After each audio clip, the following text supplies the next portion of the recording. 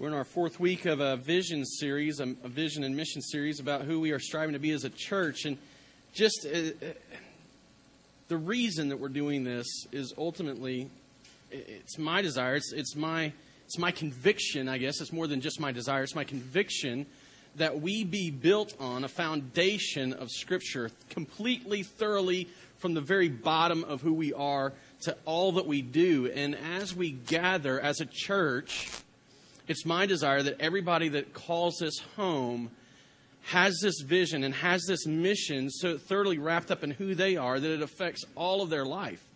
And so for the last 4 weeks, we've really begun establishing what that is built on. And we start with because of the gospel, and we talk about worship. And just let me answer this question. It's a question that's been posed to me more than one time, and I want to make sure that it gets stated so that you all hear it and you have an understanding of it. Why do we focus so much on worship? Why do we care so much, or why do we talk so much about worship?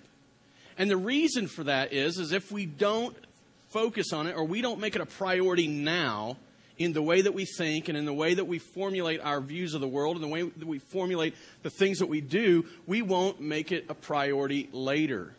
Here's the deal, is that, and John Calvin said this, this is not my statement. I guess I could say it was, and it would make me sound really smart, and I would be really deep and theological. But, John Calvin says our hearts are idol factories. Everything around us, we typically turn into some idol, or we have temptation to turn into some idol that we worship. And so even the good things, even the honorable things like discipleship and community and the mission that we do, we have a tendency to build into the priority.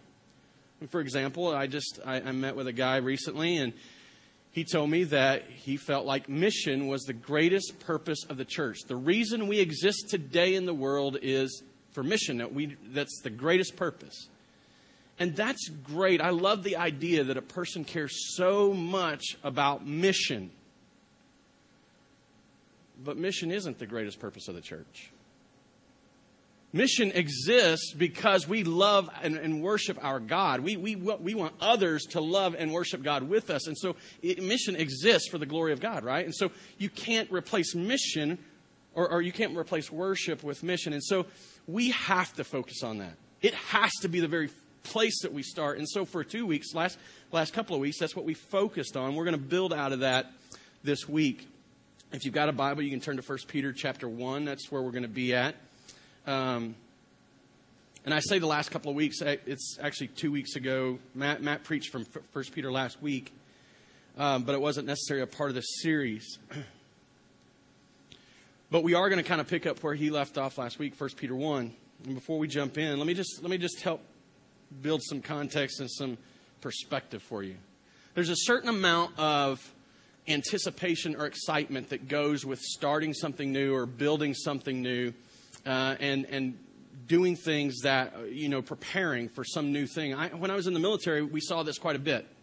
We would prepare for mission, and there was a certain level of excitement for being at the mission briefings and preparing and looking at the sand tables, and they're moving these little toy soldiers and toy tanks and all this stuff around on the table, and it makes you feel like you're really important. You belong to something really big, and you're going to do something that's just super awesome, and you're getting all pumped up about going and doing this job.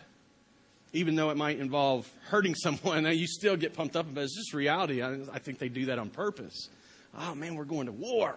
Yeah, let's do it. There's this excitement for it.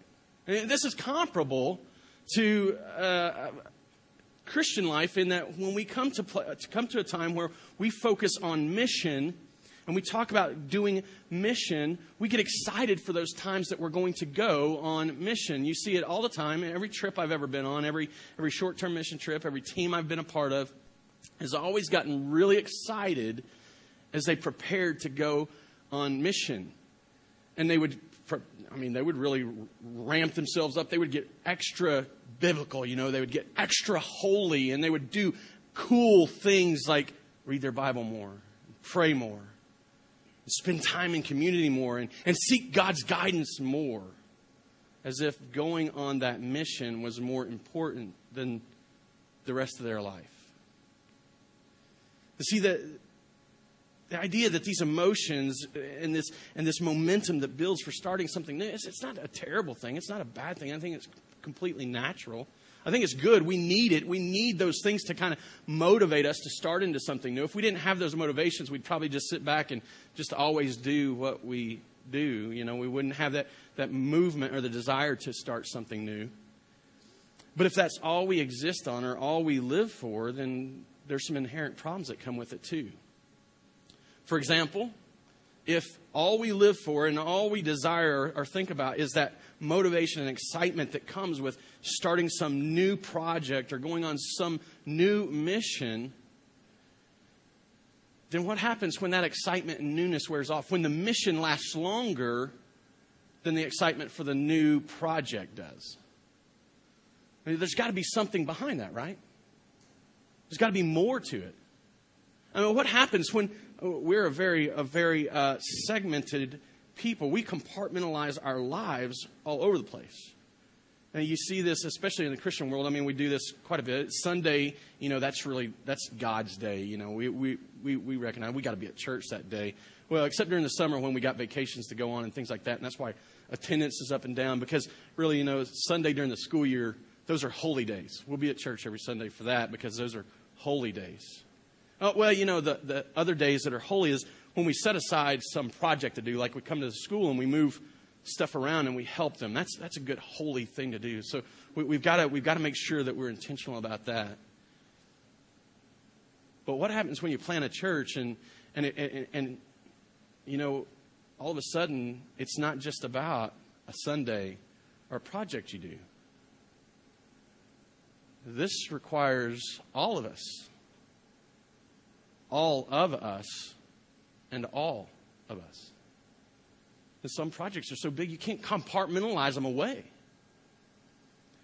And what I hope and what we've really been building towards over these last 3 weeks is this understanding that we have got to develop a view of mission that goes beyond us establishing some view that we can go on mission and then come and live our lives. That we can have a life that Monday through Saturday belongs to us, and we'll set aside Sunday for God. We've got to have a view of mission that it goes beyond just 1 week or 10 days out of a summer when we get up and we go to Africa. We've got to develop a view of mission that goes much further than the compartments that we try to fit it in so that we can still do all the things that we enjoy. You see, I think what we've really been building towards and what I want us to develop a view of in our church is that because of the gospel, in light of the gospel, as a result of the gospel, in response to the gospel, that all of life is the mission. Not just the moment that you get up and go overseas, not just the moment that you step into the school and begin to do some social justice or mercy ministry to demonstrate the grace of God. Not just the moment that you get up on Sunday morning to go to church. It's more than that. I don't think God saved us for just a portion of our lives. God saved us for everything. He wants all of us. I don't know what you're doing to me. But I'll keep going. But we need to develop this view of mission that goes further. And to do that, we have to begin to understand what is God's mission. What is God doing in the world? We spent the first 3 weeks really establishing this, and so I hope that if you've not heard the series, you're welcome to go back and listen online. They are recorded. They are online. You can hear them there. We exist as a church because of the gospel. Everything we are as individuals and corporately as a church is a result of the gospel. It's in light of the gospel. It's in response to the gospel. So we gather because of the gospel. We are Christians because of the gospel. It's God's work through Jesus Christ that makes this possible.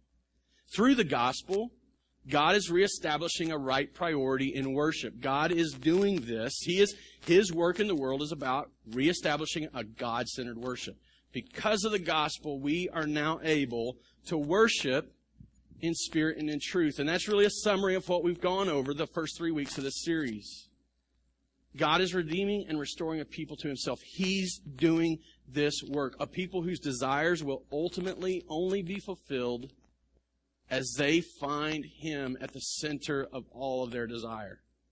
His work through the gospel is for his glory and our joy. Don't hear me saying that this is a one-way street, that we worship and we're just these slugs that just show up and worship and give everything we have to this God that's distant and doesn't care. This is God's desire for us because it's his design for us. It's the way he created us. And so we will find our greatest joy as we find our worship and our desires fulfilled by him.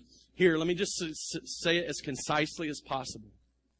God's mission is to establish God-centered worship for those that he has redeemed already and those that he will yet redeem. This is what he wants for his people. If you've ever wondered what God's will for your life is, have you ever asked the question, I wonder what God's will for me is?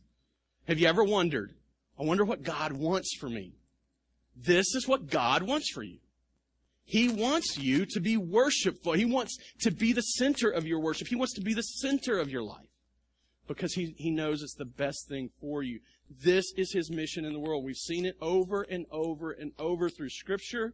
We'll continue to see it over and over and over through Scripture. Even as we go through today, I think you'll recognize that God's intention for us is to live this life with a view of mission and a view of worship that go hand in hand, that's not segregated to certain compartments of our life or certain times or days, but it's 24/7, 365. Every moment of every day is to be a day and a moment of worship, a day and moment of mission. So, as I said, we're going to read from 1 Peter. If you've got your Bible, we're going to pick it up and we'll just... Would it be better if I just turned this off? Oh, was it? Okay. So,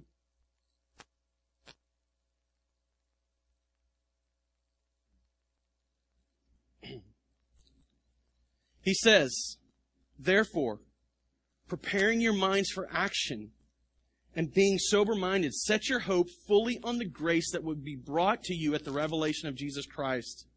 As obedient children, do not be conformed to the passions of your former ignorance, but as he who has called you is holy, you also be holy in all your conduct.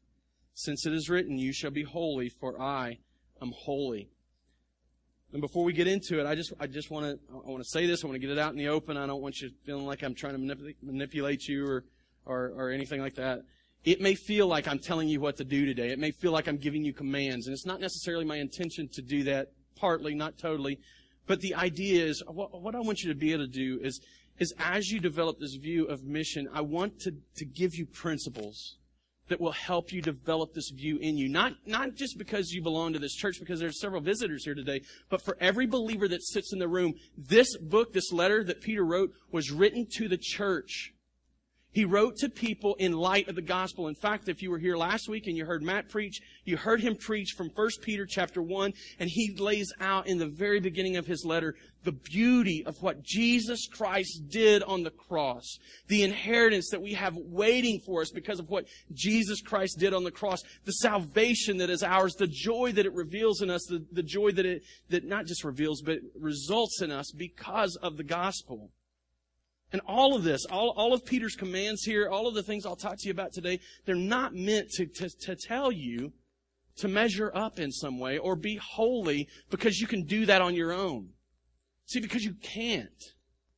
We can only be holy because of the gospel. Peter can only make these statements and call us to this because Jesus Christ has already saved us. You see, the difference is there's a perspective. Let me just put it in this perspective. People that look at this as a perspective of I can measure up, I can make myself worthy of God, I can make myself worthy of salvation. They don't recognize the worth or how they've been redeemed. They don't recognize what God has done to save them. You see, Peter tells us in light of the gospel, this is what you're supposed to do, but do it for this reason. We're not going to read this verse, but you can look at it in your Bible. It's verse 17. You are ransomed. You are bought. You have been brought out of slavery. You have been ransomed out of being kidnapped or taken. You've been ransomed by the precious blood of Jesus Christ. And so this idea, this perspective that we can do these things and make ourselves worthy to God is just not recognizing our value is caught up in who God is and what He's done for us. And so we have to begin with this perspective. And so really, the things that I'm saying to you today are for believers. If you're sitting in the room today and you're not a believer, it's not that there's not something here for you. If you're not a believer in Jesus Christ, there's plenty here for you.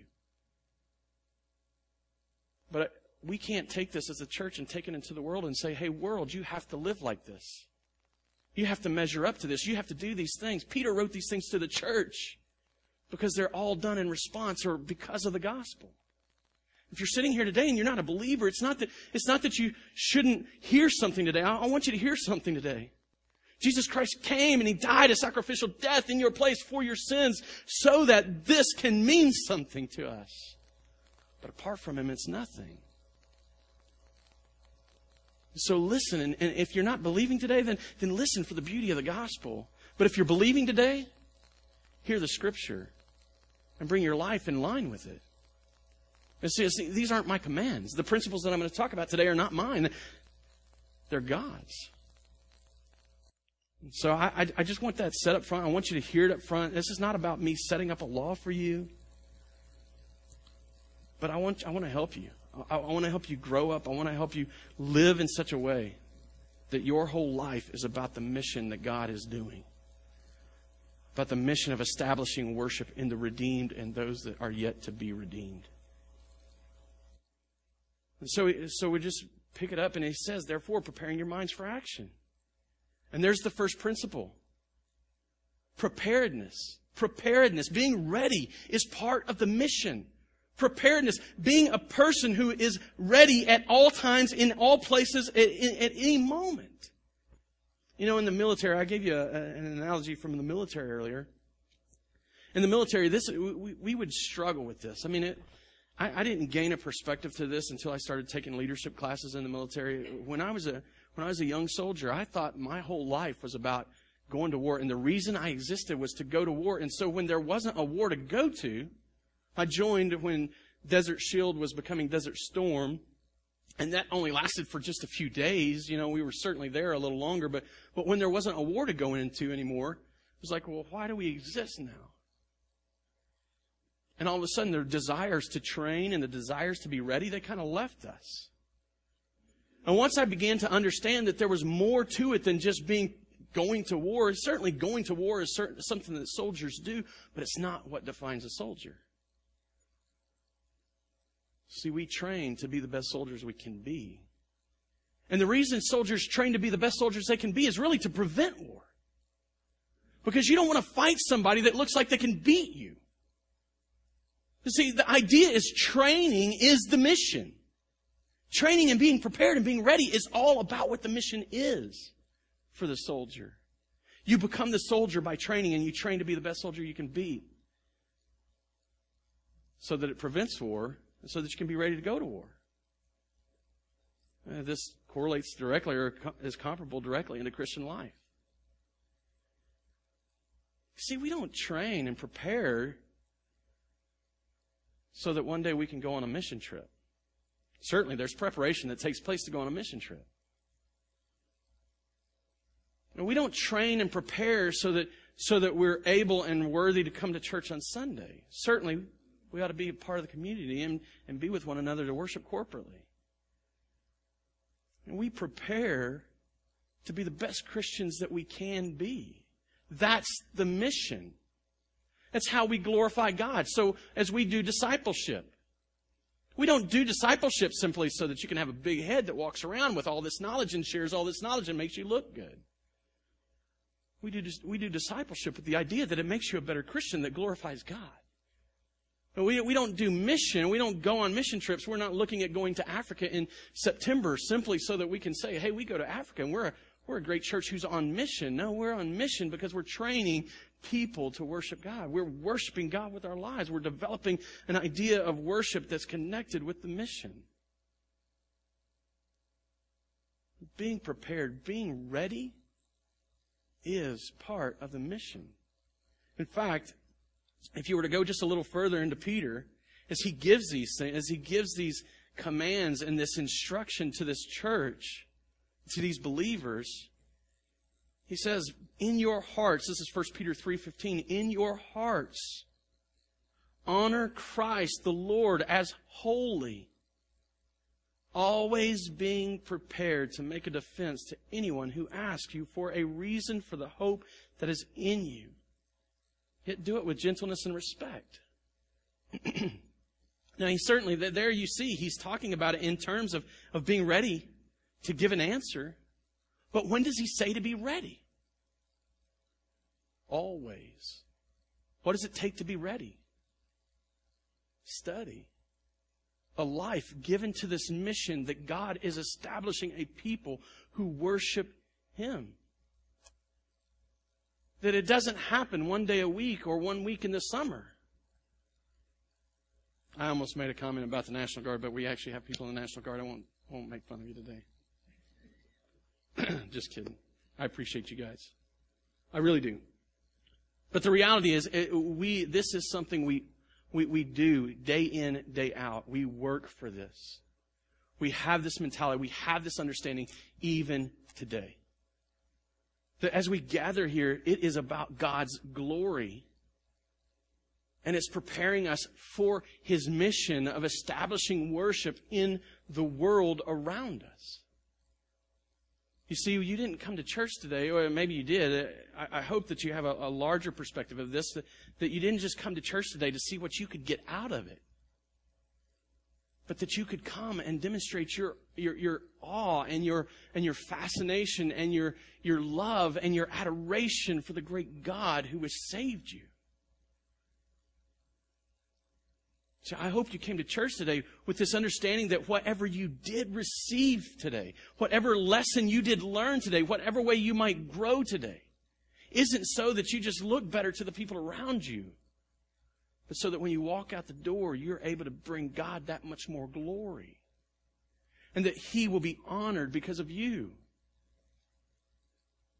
That we are always ready. I mean, whether we realize it or not, are in a war. There is a real spiritual war that goes on and rages around us every day, every second. There's a spiritual warfare that we don't typically give time or enough credit to in our Western society. We've got so many answers through science. We've got so much dependence on ourselves. We've got so little need for God that we forget that we are in a war. But for those of us that have come to know Christ, we're on the side that wins. See, that's our hope. But He calls us to this. He calls us to this preparation. He says, be ready. Literally in the Greek, Peter is saying, prepare or gird up the loins of your mind. And what he's giving reference to is the clothes that they wore. They wore these big flowing robes. And so to get any work done, they had to get ready. It's like, I mean, you get ready, you get up in the morning and you don't go to work in your pajamas. You go to work in your work clothes. You might wear a uniform. You might dress like this. You might have some suit and tie that you put on every day of the week that you go to work. You get ready. This is part of the mission. And we can't be all that God intends us to be without preparing and exerting the effort for it. Preparedness is part of the mission. That's the first thing I want you to keep in mind for a missional life. The second thing is keep your eye on the prize. He says, preparing your minds for action and being sober-minded, that's self-control. It's being balanced in your views and not going crazy about everything. But he says, set your hope fully on the grace that will be brought to you at the revelation of Jesus Christ.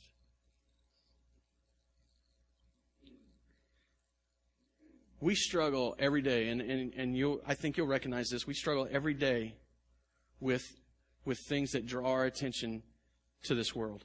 Oh man, I got to have that house. I need that car. I've got to have this, and this. I got to have a wife, 2 kids, a dog, and a cat to fulfill this American dream, and then I'll be happy. I'll be satisfied. And it's not that those things are necessarily bad or wrong to have. It's not that those things can't provide us some level of satisfaction. But Peter wants us to remember, as we live this life in light of the gospel, he wants us to remember that there is only truly one thing that will bring satisfaction. And it's not just the momentary salvation that you have now. You and I see through a dirty glass. And I'm not saying you can't experience joy, and I'm not saying you can't experience peace, and I'm not saying that you can't experience God's grace. You certainly can. The Bible clearly demonstrates that. But there is nothing that will ever replace a longing to be with our Creator. In sight, with our eyes seeing Him. You see, as long as we live in this world, there is always going to be something missing. And we will never fully understand, and we won't even come close to having a full glimpse of what, all we'll have is just a glimpse of God's grace until the moment that Jesus returns and we see our suffering Savior coming as a ruling King. And we see God's acceptances of us. And we see Him calling us to Himself. And we see Him allowing us in His presence. And we see His beauty and His splendor and His perfection and His holiness. And we see it all laid out in front of us. And we begin to recognize that we are unworthy to be in that place. And then the grace of God will be huge and magnificent, much that we will never have understood it before. See, that we have to look forward to. That's the hope we have. You see, hope implies that we don't have it all. Hope implies that we're waiting for something else, and this is it. We have to keep our eye on the prize. The wife, the car, the house of the 2-car garage, the 2 kids in the backyard, the cat and the dog, they may feel good for a moment. But that satisfaction is waning.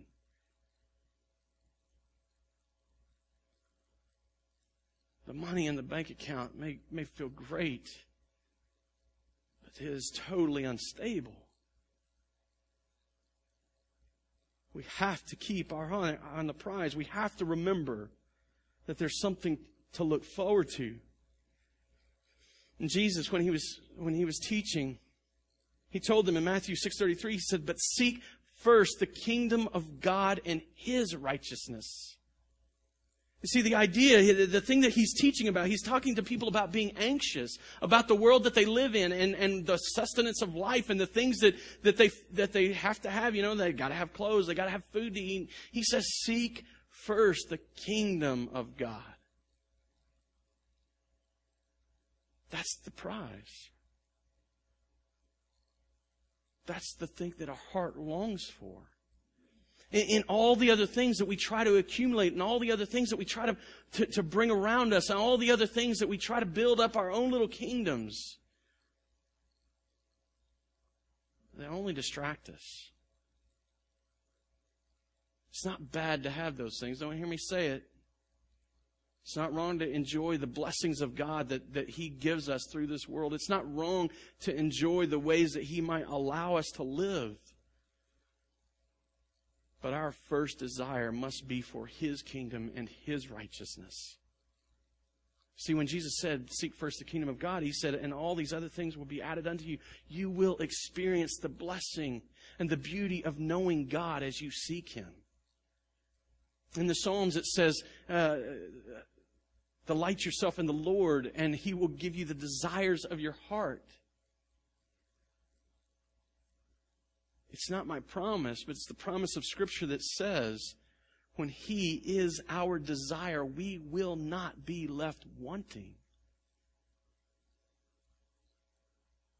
Whether you have $1 million in the bank or whether you have $10 in the bank, you'll be satisfied And whether you have all the things that you think make up the American dream, or whether you're struggling to pay for your next meal, you'll find satisfaction.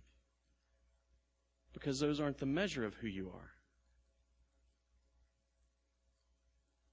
And we know God's grace now. And we know God's salvation now. But the day that Jesus returns, we will know it in a way that we can only dream of today. Keep your eye on the prize. You don't live for this world, but for the one to come. So keeping an idea of God's mission, keeping this idea that we're building principles for a missional life, 24/7, 365. We recognize that being prepared is part of the mission. We keep our eye on the prize, and then then Peter writes, he says, as obedient children, do not be conformed to the passions of your former ignorance. And I love this because as he opens this verse and as he talks about us in the sense, he says, as obedient children. We've talked about this a lot in Galatians. We talked about our new identity.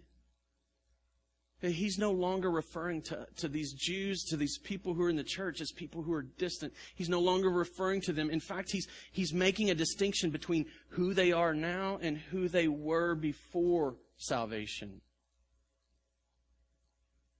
See, Peter is saying that you have this new identity as children of God. And you and I are intended to live in it. And just to put that in a phrase, see, we're always Christians. Maybe you've seen the cartoon, and as I look around the room, there's probably only about 5 of us that actually were alive when it was playing. But there was a cartoon of a wolf and a dog. It was it was Ralph. Hold on. Ralph the wolf and, I don't know, Steve the sheepdog or something. I don't know, that's not right. But the wolf and the sheepdog, they went back and forth, and obviously the wolf would try to steal the sheep, and the sheepdog would protect the sheep, and everything was it was exactly as you would expect it to be through the cartoon, and you know that's just how we look at things, right? We know wolves are going to try and steal sheep, and sheepdogs are going to protect sheep. But at the end of every cartoon, they'd come to a place where the wolf and the sheepdog would hear a whistle blow, the factory whistle would blow. And they'd go and they'd grab their coffee and, they'd grab their thermos and they'd grab their lunch boxes and they'd go to a tree and they'd clock out and they'd walk home as friends. And so we don't have that luxury as Christians. This isn't a 9-to-5 job that we go home and we clock out of. In fact, the real luxury is that this is who God always sees us as. The real beauty is that this is the way He always looks at you. You are His child. You are His follower. You are a Christ follower. And so, when we face things in life, when we have decisions to make, we're not making them any longer as a person who lives in this world and who has to save themselves. We're making them as a Christian who has been bought by the gospel, who has been ransomed by the work of Jesus Christ on the cross. See, this makes every decision we face a missional decision. A decision about worship or seeing God glorified by others. Now, let's just take a few examples. In our church, we don't teach that alcohol is sinful to drink because the Bible doesn't teach that alcohol is sinful to drink. But on one side of the aisle is there's those of us that probably enjoy alcohol too much and need to stay away from it. But don't do it as a way to demonstrate your holiness or your worthiness to God. Do it as a way to demonstrate your honor and adoration to God. And some of us look at it as so sinful that maybe you need to take a drink. Maybe you just need to relax a little bit because not taking the drink doesn't make you holy. It makes you a legalist if you think it makes you holy. And it makes you standing in front of God, holding up your works and your trash and saying, God, look at my trash. I hope you like it. The way we vote. You know, I was on the way in here this morning, I was listening to I don't know, you can listen to it. It's a talk radio show on 104.1. It is probably the silliest, I think it's the biggest waste of airtime ever. I'm just telling you, go and listen to it some Sunday morning. I don't know exactly. I know that when I come here on my way here at 8 o'clock, it's on. You can listen to it. You can hear it. It's pitiful. It's terrible. But I listen to it and I can't help but laugh. It makes me laugh. And you hear how silly some people are. But anyway, on the way here this morning, they were talking about this vote that it's going to be here on Tuesday. They're voting to either repeal the ban on smoking or try and reinstitute business owners being able to choose whether or not their business is a smoking business or a non-smoking business. Honestly, I'm not here to tell you how to vote on that. All I care about is that you go and you vote in such a way that it honors God. I'm not here to tell you to be Republican or Democratic, or Republican or Democrat. I don't care which way you fall in your choices on who your candidate is for president in November. When you vote, recognize it's an act of worship. You see, Paul doesn't say that obedient children who choose some of their choices around God. He doesn't say that on Sundays you're holy, or on days that you set aside for mission you're holy. He says, in fact, in the following verse, or at the end of that verse, he says, in all your conduct, in everything you do, be holy. That means that every decision you and I make, every activity that we involve ourselves in, every way that we spend our money, every way that we spend our time, everything that we involve ourselves for entertainment, everything that we do to build even good things like ministries or discipleship or evangelism, every way that we try to build a little kingdom of our own on this earth, whether it's through a bank account or a plot of land with a house on it, whatever it is you're doing, it's all to be done with this perspective. We are always Christians. And there's not a decision that we make, not a situation we face, not a moment of the day that this isn't true. And so everything we do, Peter tells us, is to be done with this perspective. In all of our conduct, we are to be holy. And you think, well, Seth, how does that even play into living a missional life or this mission of God that's establishing worship? And I think we see it in that last verse, in verse 16. He says, since it is written, you shall be holy, for I am holy. What we don't often think about or don't often recognize is that we are a reflection of Him who saved us. I mean, I'm raising my kids, and at times I want my kids to act a certain way because I know that people are going to judge me based on what my kids do. I mean, when I was a young guy and I was bringing my kids to church, I was bringing them to church so that I didn't have to teach them about Jesus, because I really didn't want anything to do with Him anyway. But I was so scared about what they would do in those Sunday school classrooms because I didn't talk like a good Christian talks. And I'd hear stories about, oh, you're not going to believe what your kid did this week. Those were embarrassing to me. My kids were a reflection of me. You know what? You are a reflection of the one who saved you. He's made you holy. And what that means is that He's made you His. He has made you distinct from everything else. He's put you in the body of Christ, and you are now His. But right behind what He's done, He tells you now you're to act this way. You're to choose to live this way. You're to now live in light of this. You're now to be a part of this. We sang that song at the end of our worship time earlier that says, where you go, I'll go. Where you stay, I'll stay. When you move, I'll move. How you serve, I'll serve. Who you love, I'll love. You see, that's us reflecting the beauty and the majesty and the grace and the mercy of our great and holy and righteous God. That's worship. That's our life as an act of worship.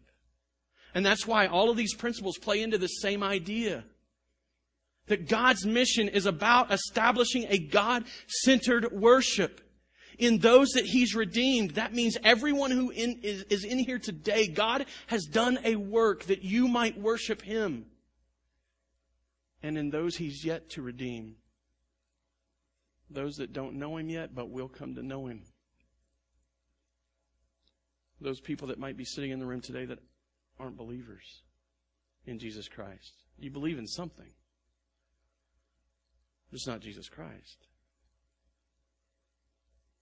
And see, now, as we live this life, it's this life, this holy life that reflects the holiness of God that He then uses to bring glory to Himself in the world.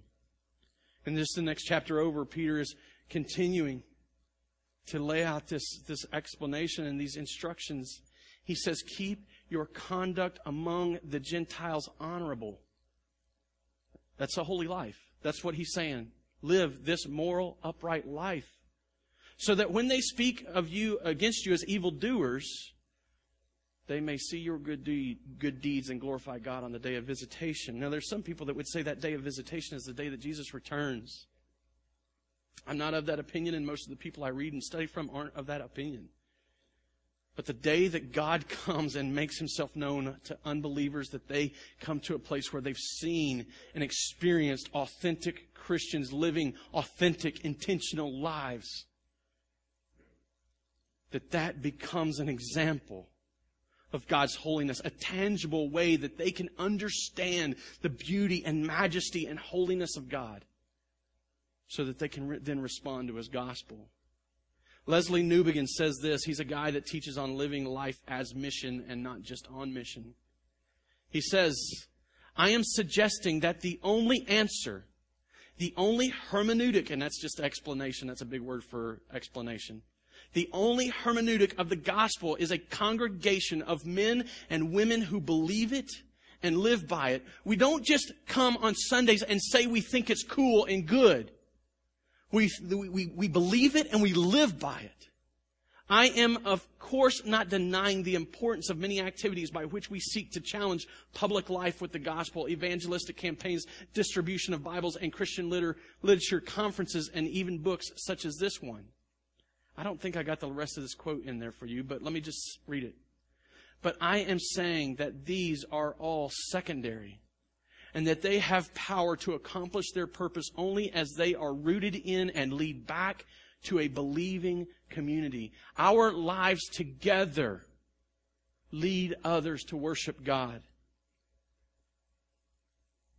So let me close with this one thought. As we've had these principles to help us establish a life of mission, a mission that is in line with and is extension of God's mission, not just evangelism, not just discipleship, not just growing a church, but establishing and seeing a God-centered worship being revealed in the world. Let me give you the first line of our mission statement.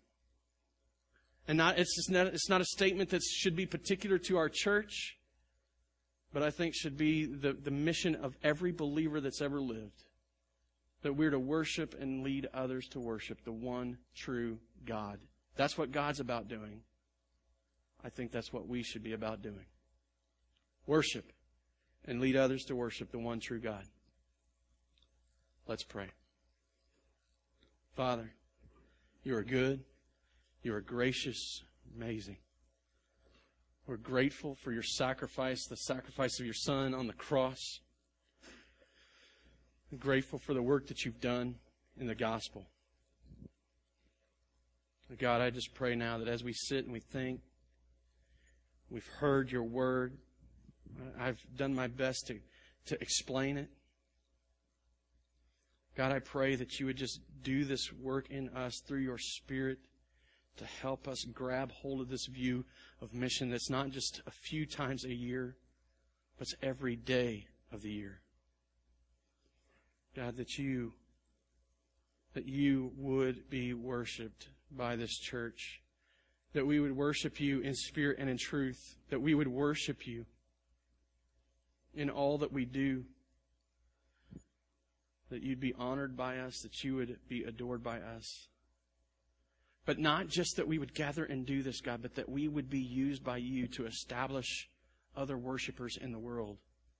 Those who yet have come, that yet need to come to faith, that need to know you. Those who are disconnected from you, who have been hurt in some way by a church because they've gotten their ideas wrong about what a church exists for. Those who have been really wronged by a church because people in church are so messed up, God. That we be used to connect people to your kingdom, that we would see your kingdom grow, and that we would see you honored and adored because only you are worthy of it. I pray that you would do this work in us. I pray that if there's people here today that don't know you, God, that you would meet them in the gospel right now. That you would demonstrate to them the beauty of who you are, how you have suffered for them, and you have given your all. That they might know you, that they might have a relationship with you, that they might be connected to you in the proper and right perspective. God, we love you. We're grateful for this in our own lives. Just thank you. It's all these things I pray in Jesus' name. Amen.